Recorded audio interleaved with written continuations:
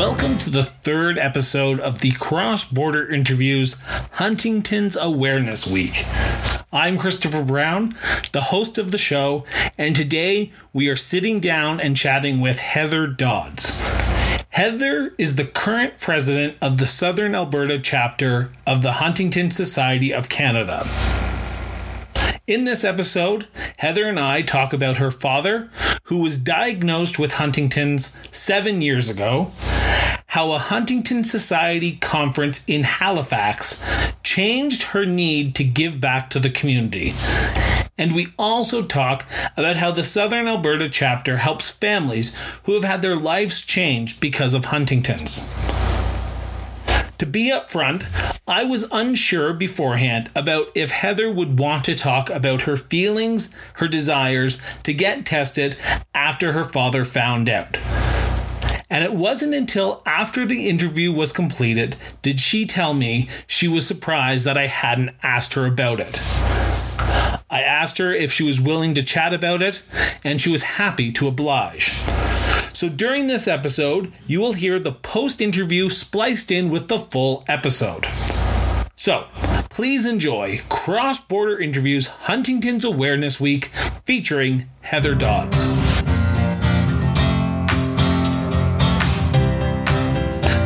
Thank you very much for sitting down and talking about Huntington's disease and also the Southern Alberta chapter of the Huntington Society of Canada. So thank you very much for that. No problem. So just to get it out of the way, how are you connected with Huntington's disease? How has it affected your life or changed your life? It was maybe about 7 years ago now. My parents, so it's on my father's side, and we noticed a bit of a change in my dad's behavior about 7-8 years ago, and nobody really knew what it was. Nobody was overly concerned about it. And then they moved and he got a new doctor, and it was the doctor that identified some of his traits, his behaviors, as potentially being a neurological disease. And so it was the doctor that really spotted it, identified it, and through that they got connected. My mom and dad got connected with the genetic counseling, movement disorder clinic at the Foothills Hospital, and he went through with the genetic test to determine that it was Huntington's disease. So prior to that diagnosis 7 years ago, had you heard about Huntington's disease? Was it something that was even talked about in your family, because it is a genetic virus that is genetic mutation that's passed down from family member to family member? So had you known about it prior to that? No, we actually hadn't. So my father inherited the gene from his mother, my grandma, who died in 1978. And so my dad actually is considered to be late onset Huntington's disease. So he was well into his 60s when he was diagnosed. So that is considered late onset. And his mom, who he inherited the gene from, passed away in her 50s, and she herself was not symptomatic, or wasn't symptomatic enough to raise any eyebrows. And she passed away from a completely unrelated disease. So she didn't develop any symptoms for people to stop and question her health in that way. But once my dad received his diagnosis, he was able to obtain some records from a Camrose hospital, excuse me, where one of his uncles and one of his aunts, so my grandmother's brother and sister, had been institutionalized. And when reading the medical records, it really does sound like they both had Huntington's disease. It just wasn't called Huntington's disease back then. So this would have been, back in the 50s, 40s, 50s. And they both suffered from substance abuse, which it can be quite common with people who suffer from Huntington's disease. And so they were institutionalized and they passed away in the institution, but they obviously never received the diagnosis of Huntington's disease. And just to clarify, the official diagnosis diagnosis didn't really come about until early 1990s when the name Huntington's disease sort of became prominent, correct? That's correct, yes. So I believe the geneticist who discovered it quite some time ago, but they weren't able to identify it until the 90s, and then have the blood test readily available to the public in the 90s. So how has this changed you? How has this changed your life? How did that initial diagnosis of your father 7 years ago, when you found out the word, what was happening, what changed in your life? Did you start doing research on Huntington's, or was it more of a we need to look after dad now? I think it was a combination of the two, because we didn't know anything about the disease. I knew of somebody whose father had it, and then she had it, and I'm now actually connected with that family because they're here in Calgary, but it didn't mean anything to me at the time. And so we certainly as a family sat down and did some research, looking into what it meant. I think one of the biggest things we had, definitely a big concern and a big relief actually, when oddly to get this diagnosis, was that we didn't waste any time by not knowing. So there currently is no treatment and currently is no cure, nor is there a way to slow the progression of the disease. So we didn't miss out on any opportunities by not knowing. And by, through discussions we've had with a lot of people, that may have actually benefited my dad by not having this diagnosis lingering in the back of his mind his entire life. He just lived his life, and he was very lucky, and still is lucky, he's alive today, to live a very productive life and not have the impending future of what the disease can do to you looming over him and the family. So we spent, the next few years getting to know people in the community. My parents certainly embraced the community way before I did. I was very reluctant. I think I was in denial about what was going on. And part of me, I was pretty upset. I'm an only child, and my parents are really my only family. So to have to grapple with them aging just generally, and now aging with this disease compounding things, it took me a while to come around. And so they got quite involved. They went to meetings through the social worker. They went to some of the fundraisers. And for the first 2 years, I wasn't particularly interested in getting involved. But every 2 years, there's a national conference held somewhere in Canada. And in this case, it was 5 years ago in Halifax. And my dad had asked me to go, and I was very reluctant. And so I first said no, I wasn't particularly interested. And then I thought, well, I used to live in Halifax, and this might be a good opportunity to connect with some old friends. So I agreed to go to the conference, and that's when my whole perspective on the disease and the people affected by the disease changed. And now, what do you mean by that? How did going to that conference change? Was it people that you met, speakers that you heard from, or what was that initial what was that switch that flicked in your mind that said, you know what, it's changed my perspective? It was getting to know people who have very courageously lived with this disease, either directly or indirectly, for a really long time, and to meet the founders.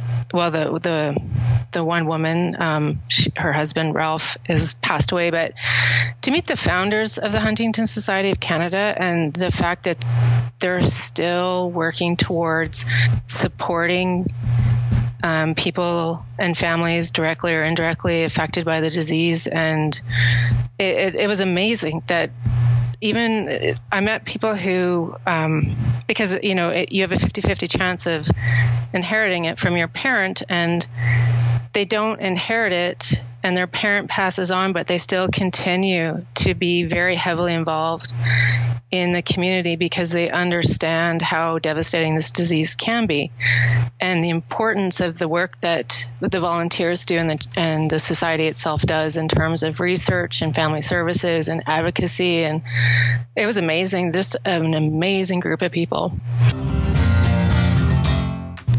So your father was diagnosed 7 years ago with HD. One of the things that people might feel once that they find out a family member is positive for that mutated gene is finding out if they are. Was that something that you would ever consider? It's interesting. So, when I first learned about this and was contemplating it and not just the impacts on my dad, but what it could mean to me. My first instinct was absolutely not. I'm not getting this test. I don't need to get this test. I don't want to get this test. I don't need to know. I don't want this to be a burden to me. I don't want this to be a burden to my dad. We just need to make the most of the time that we have left, and we'll just go from there. And I received a lot of similar advice. I made a lot of great connections at the first conference I went to, which, completely changed my opinion on being involved and doing what I can to help move some of the advocacy and awareness forward. And a lot of people gave the advice, whether they were caregivers or at risk or gene positive, was if you can just carry on, live your life the best that you can until you can't, and then maybe start looking. And I think the reason they gave me that advice is I'm probably in a very different position in that at the time that my dad was diagnosed, I didn't have children, and I had no intention of having children, and I haven't had children. So I'm in a bit of a different category in that I don't have the concern of passing it on to anyone else. So if I am gene positive right now, it's not impacting my life at all. And I don't think I am of the belief that the reason my dad has made it so far in life the way that he has is because he didn't know. And so I don't need to know right now.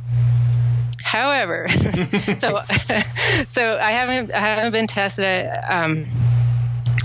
In the last few years, the research has evolved immensely, and so the first conference I went to was, as I said, the people were amazing, and I was like, man, these people are just fantastic, and they've been working so hard for so many years. But wow, they're not really getting anywhere with regards to treatment or a cure. But wow, they just keep going. But then the last conference, which was in Kelowna, the vibe was completely different. Everyone is really excited because they're making really, really interesting advances in understanding the gene and how it works. And they're still very, very far off from a treatment or a cure. I need to make that very clear. I don't want to raise anyone's expectations, but there's a lot of progress being made, and a lot of it is because it's a very collaborative environment where the researchers work in. So now I'm starting to change my thought process that perhaps I do want to know if I am gene positive, so then I would be eligible for drug trials once we get there. Because I think that is probably the next step in the evolution of the research and the working, that a lot of good work that's going towards a treatment and a cure. So I think I will soon, but it's not something that's on the radar right now. No. So have you talked to your father about this? Or yes. Did you talk to your father about this when he first got diagnosed? Because, like you said, 7 years ago, your father found out.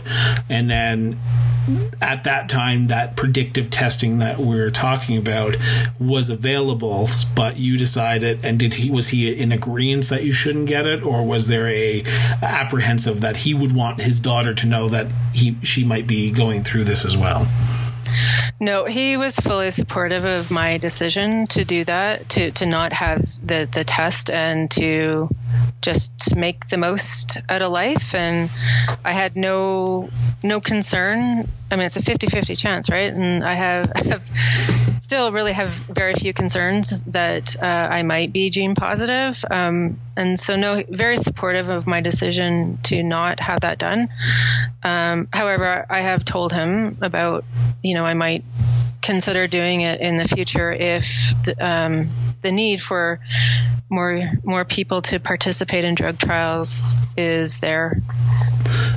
With him knowing that final diagnosis, that officially this is what I have, this is the reason why things are happening the way they are, did you see a change in him, more of a, I've got to live my life to the fullest now? Because you said when you were thinking about it, the reason why your dad has done so well is because he lived his life so full. Is that still happening, or was that still happening after that diagnosis? Yes, but there was a definite period of adjustment. And so he had to adjust some of his activities. I can't say, though, that knowing instantly changed anything. It's been a fairly, thankfully, knock on wood, slow progression for my dad, which is typical with late onset. But he also has just general aging things to deal with at the same time. So we're like, is that the disease, or is that just you're old now? So it does pose some different challenges, but we worked together really hard as a family to adjust his lifestyle so that he would be safe. And the biggest thing was he has acute osteoporosis, which in some people that is a symptom of the disease, and it is in his case. And so he had to stop some of his activities that he had been, just doing without really giving it a lot of second thought. Only because now you know the risk, and so, or the hazard, and you want to mitigate the risk of falling and whatnot. So, but we found some alternative activities that he was able to embrace eventually. That's awesome. Yeah. Well, back to that genetic testing that you've decided not to do now, but it could be something in the future. What advice would you have for people who are going through the same thing that you're going through? Everyone's advice is going to be different. I understand that, depending on which route you take. But what advice would you give them? Is it up to them, or is there a bigger underlying thing that you would want to hear if you were going through the same thing again 7 years ago?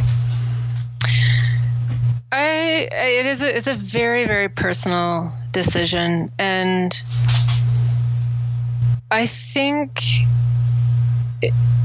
I don't know. It's really hard to say because so many people find out about the disease, later in life after they've already made certain decisions. And I don't know. You can do your best to inform yourself of everything. And one way of doing that is connecting with our chapter and some of the support groups, either through Shelley, our social worker, or some of the more informal things that we do to talk to people.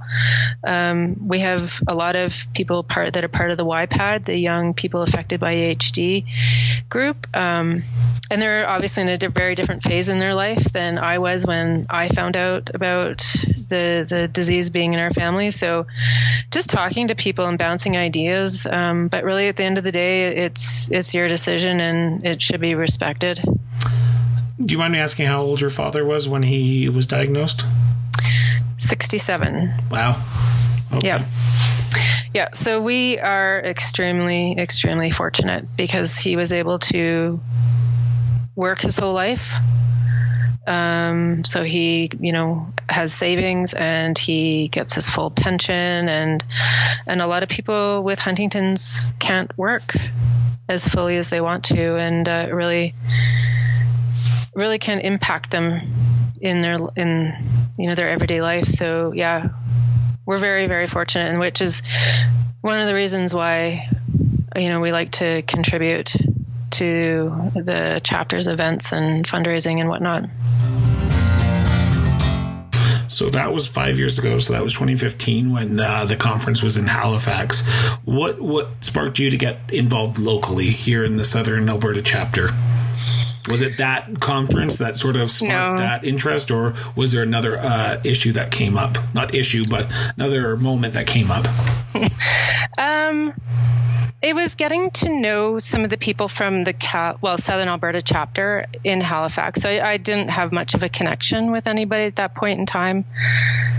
And then, of course, some relationships were formed. And then I, just out of a desire to spend more time with my dad, I decided to get more involved with some of the events that the chapter was doing. And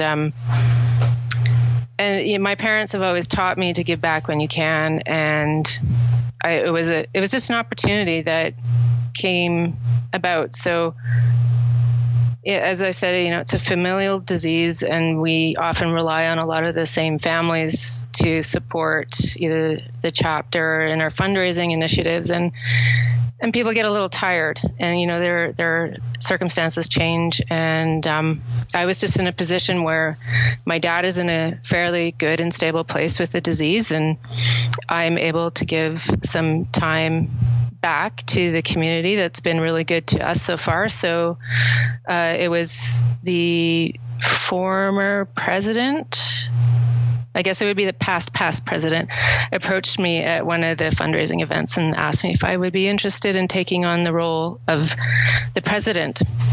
And so I then talked to who was the current president at the time, and we agreed that I would shadow her for a year, and then I would take on the president role for 2 years. So I'm partway through my second year.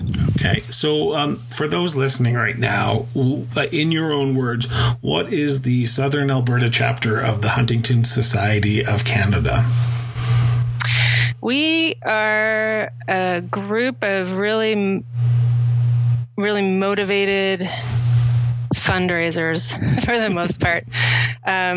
So there's 30 chapters across Canada.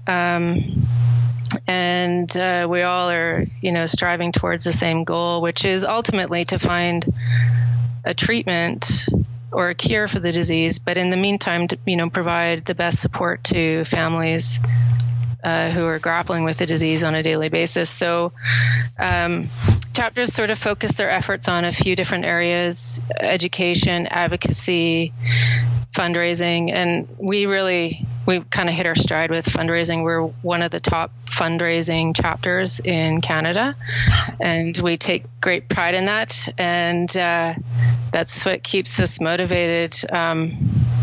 I have some numbers. So the overall, between the 30 volunteer-led chapters and initiatives, we raise about $1.4 million a year, which is a third of Huntington Society of Canada's operating budget. And that's between the 30 volunteer-led chapters, that yep. 1.4? Okay. Yep. And last year alone, the Southern Alberta chapter raised $145,000. Wow. Yeah, and we're not a particularly big chapter, so there's a handful of us that definitely throw a lot of effort into it. Our biggest event currently is the run and walk that we have, which usually happens in June, and it will happen in June this year as well, but we're going virtual this year due to the pandemic and our inability to gather.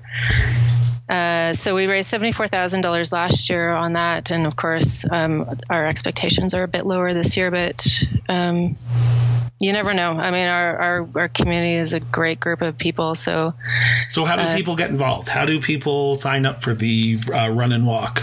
Because we're trying to get people to know about Huntington's disease and finding a cure and help you guys out. So how do people get involved and get signed up to do this virtual run and walk? That's a really good question. So we have a website, and I'm just pulling it up now. If you go to the HuntingtonSociety.ca website, you can find events near you using that, or you can do community events, which would have our particular event listed. And so we just switched to a virtual platform a couple of weeks ago. And so under virtual events at huntingtonsociety.ca, you'll see our Southern Alberta Hope Run, which is scheduled for June 27th, 2020. And what's involved with the run and walk? Is it, do you have to walk a certain distance, or is it, what's the details around it, just for those people who are thinking about doing it and want to potentially help out and see what the requirements are?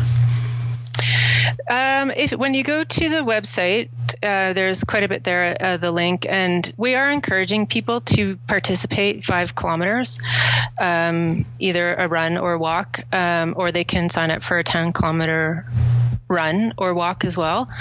But we won't hold people to that. It's pretty hard to track people. When everyone is encouraged to do it on that day, but life happens. So if the 27th of June doesn't work, you're free to do it another day. But we are asking people to join us on June 27th at 10 a.m. to virtually walk your 5 kilometers. And so if that's on a treadmill, if that's doing 50 laps in your backyard or around your neighborhood, obviously while social distancing, we definitely want people to be safe while doing this. So that's a great way. So you can donate directly. You can look for team names in there if you have friends and family. If you register by June 15th, you can get a free t-shirt included, but that's for pickup only. We're trying to reduce our costs. It's only $25 to register, and if you opt not to take a t-shirt, then you'll get a tax receipt for that $25. And we have an early bird incentive. So if you register prior to June 1st, you'll be entered into a draw for a $150 coupon or gift card from Save On Foods. Oh, wow. Okay. And so Southern Alberta is a large, the Southern Alberta chapter is a large area, if I'm not mistaken, correct? Yes, it covers from Red Deer south. So Red Deer, Medicine Hat, Lethbridge, Calgary, even Canmore and Banff. So all those areas, who's ever listening, reach out. I'll link the website and the run information in the show notes as well, so that way people can click on that and go right to it and sign up. What other events do you have throughout the year? Because as you say, that is one of the biggest events that you do hold, but you are probably trying to raise as much money as you possibly can to find a cure or find treatment, I should say. So what other events do you have throughout the year? Right now, we don't have anything planned because this is new. Yeah. So some of the ideas that we had been floating are not going to come to fruition this year. We don't expect, but we used to have a gala. It was called A Night to Flourish, and that raised, I think it ran for 25 years and raised over $250,000. And we haven't quite filled that gap in our fall fundraising events. But last year we did do a paint night, which was it was a smaller event. I think it raised about $2,500, but it still got a little bit of money in. But in the fall, and again, this is a nationwide campaign, we sell amaryllis bulbs. Okay. If you haven't ever seen an amaryllis bloom in your kitchen in the middle of winter, you don't know what you're missing. They're amazing. A little burst of color in the middle of winter, and they're great gifts for Christmas time. So we start selling those around mid-September through to mid-October.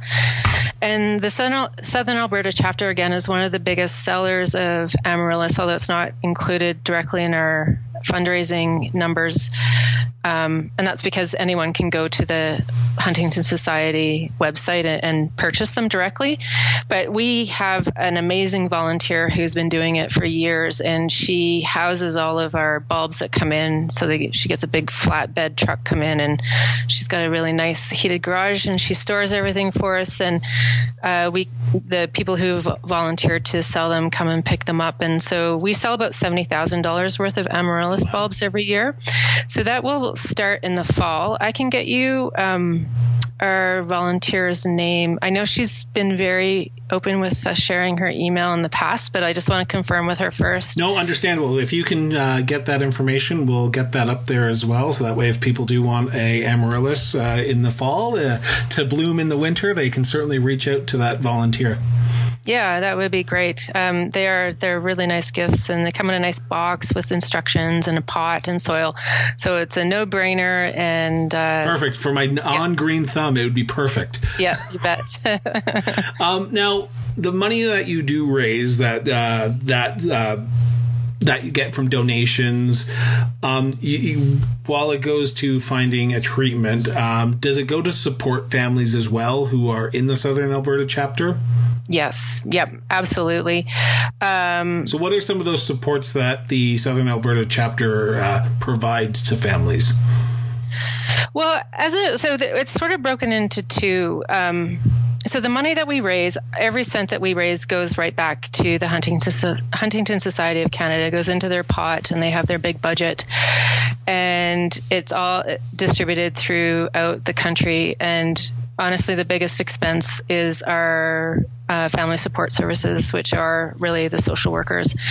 And so I know you're going to be speaking to Shelley and Bernie, our two wonderful social workers here in Alberta, on a different interview. So I don't want to steal their thunder, what they do. And Corey.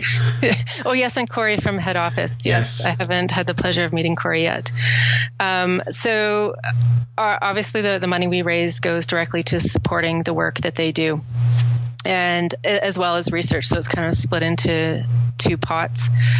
But from what we do as the chapter, a chapter, and I experienced this firsthand when I first started going to chapter meetings and some of the fundraising events, is really we break down the isolation that this disease seems to bring to families. There's often a lot of shame and embarrassment associated with Huntington's disease because a lot of people don't know about it. They don't understand it. So it's really hard. And it's the disease manifests itself differently in every person. So it's really hard to, at least this was my experience, I had a really hard time explaining to people what might happen to my dad, because first, we don't know. And second,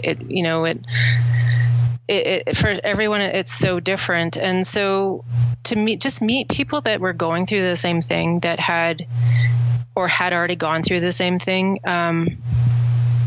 It was good. It was good to know that there were other people out there with the same questions, the same concerns, the same fears that, so I know for my family, we just didn't feel alone, it was amazing. We generate a lot of awareness. We're kind of a boisterous group here in Southern Alberta. We spend a lot of... Go ahead. No, go ahead. And on the education part of it, because one of the big misinformations that I see is not a lot of people know about Huntington's disease. It's not, and I'm not comparing apples to oranges here, but like cancer, it's out there. Everyone seems to talk about it. With Huntington's, it's not, like you said, there's a shame to it, so people don't talk about it. When the chapter is trying to educate the public, how is that working? Is it through commercials? Is it through pamphlets? What is the chapter doing to educate residents of the Southern Alberta area or Canada in general to know more about this disease? So what we do from our chapter level is there's a few different things. So we participate with Health Partners, which is an organization through the Government of Canada. And in both Calgary and Edmonton, when there's a call out for speakers to present, it's usually to the Canada Revenue Agency or other federal agencies and departments that are based in Alberta. So we do lunch and learns. I've given presentations to the CRA. We participate in they have health fairs in the fall. And so we set up a booth, and I've manned that a couple of years with my parents, which is great. You know, for people to actually see somebody who is currently living with the disease. And so we just talk about it and try and educate people. And I mean, that might only be 200 people at a time, but that's still 200 more people that know about the disease that didn't know about the disease before. The same with Amaryllis. The Amaryllis campaign, I know a lot of us sell them in our workplaces, and you know, each workplace has its own way of distributing information. And I know the first time I sold it at work, people were like, wow, this is great. Like, and you know, then they're like, well, how did you get involved? Why are you doing this? And so I'm happy to talk about it, with anybody, to break down those barriers and wash away that stigma about the disease that does still exist to this day. So we typically don't do big splashy commercials or anything like that. It is a really word of mouth, grassroots effort, but that is the basis of the whole society. So yeah. Okay, so now one of the reasons why this week of shows came about was May being Huntington's Awareness Month. How is the Southern Alberta chapter marking this month? And I know this is kind of a unique year with COVID-19 being so prominent, but how is the Southern Alberta chapter marking Huntington's Awareness Month? Mm-hmm. So we have a volunteer that has worked very diligently with the city of Calgary, even despite the pandemic. And so we have an evening where it's lighted up for HD. That's the Calgary Tower? Yep. And so that happened on Friday, May 1st. So we had a Light It Up for HD campaign, and through that we had the Calgary Tower, Olympic Plaza, Arts Common, Reconciliation Bridge, and the Jubilee, all lit up in blue and purple. Wow. For, raising awareness for Huntington's disease. We also were able to successfully this year, we didn't think it was going to happen. The Honorable Mayor Nenshi proclaimed May to be Huntington Disease Awareness Month again in the city of Calgary. He did that last year. And I believe the year before. Last year, we were actually able to have a flag raising ceremony at Municipal Plaza.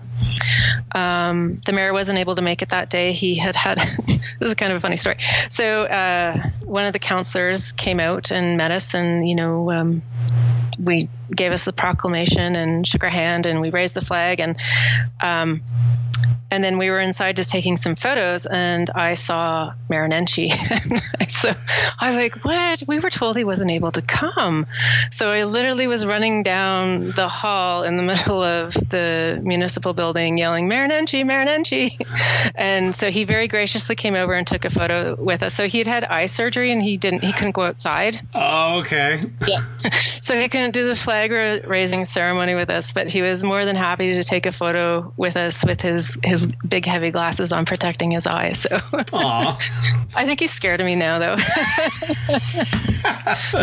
But hey, it's good that you're getting that awareness out there, even on a municipal level, right? Because one proclamation can get a conversation started, 2 or 3 conversations started. So even that small gesture from the municipality this year probably means a lot to your organization.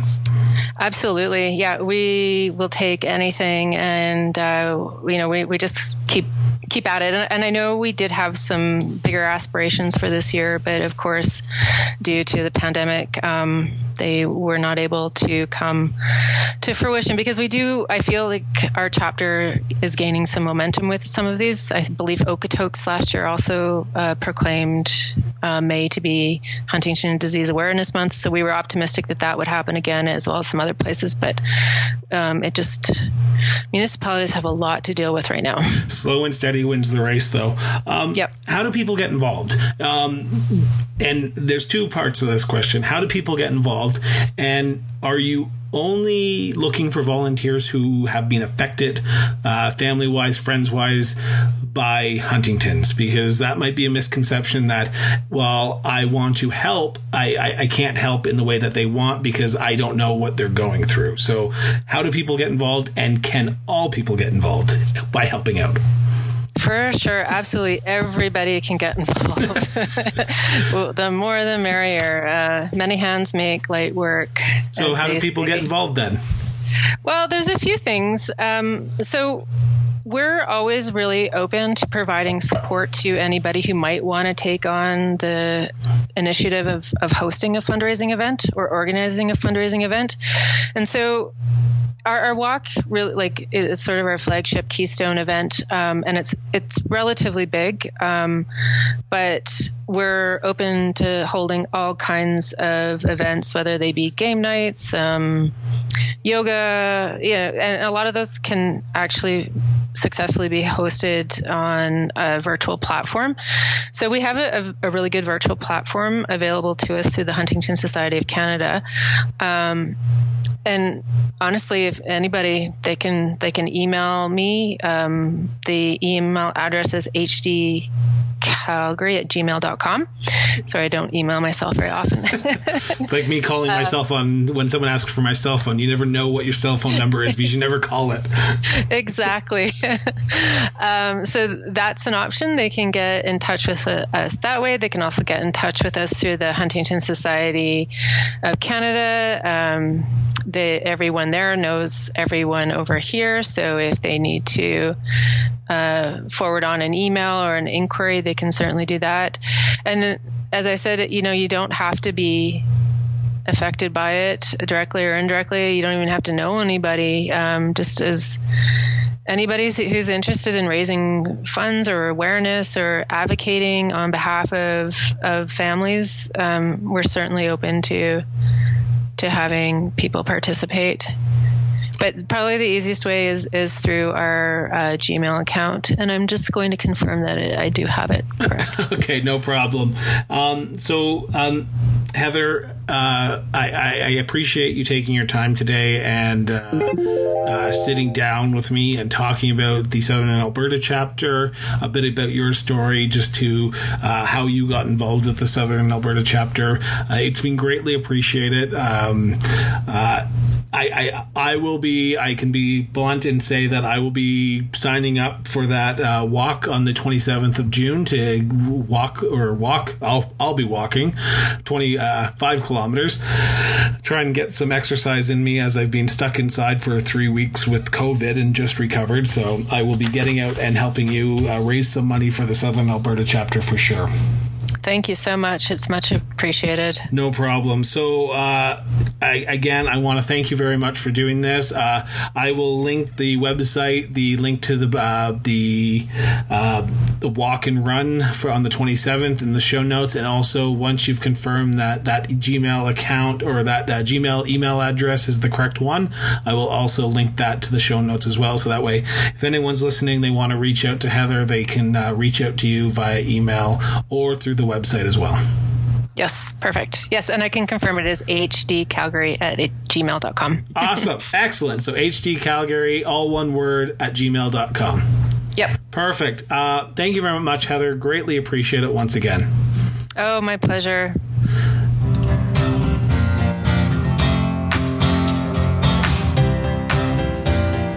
And once again, I want to thank our guests for coming in, sitting down, and telling their story.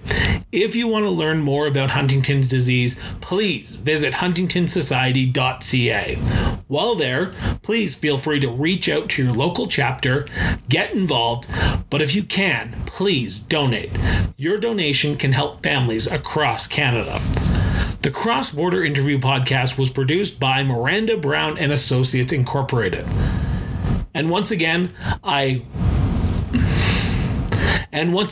your host, Christopher Brown. We will be back tomorrow with another great episode of the Cross Border Interviews Huntington Awareness Week.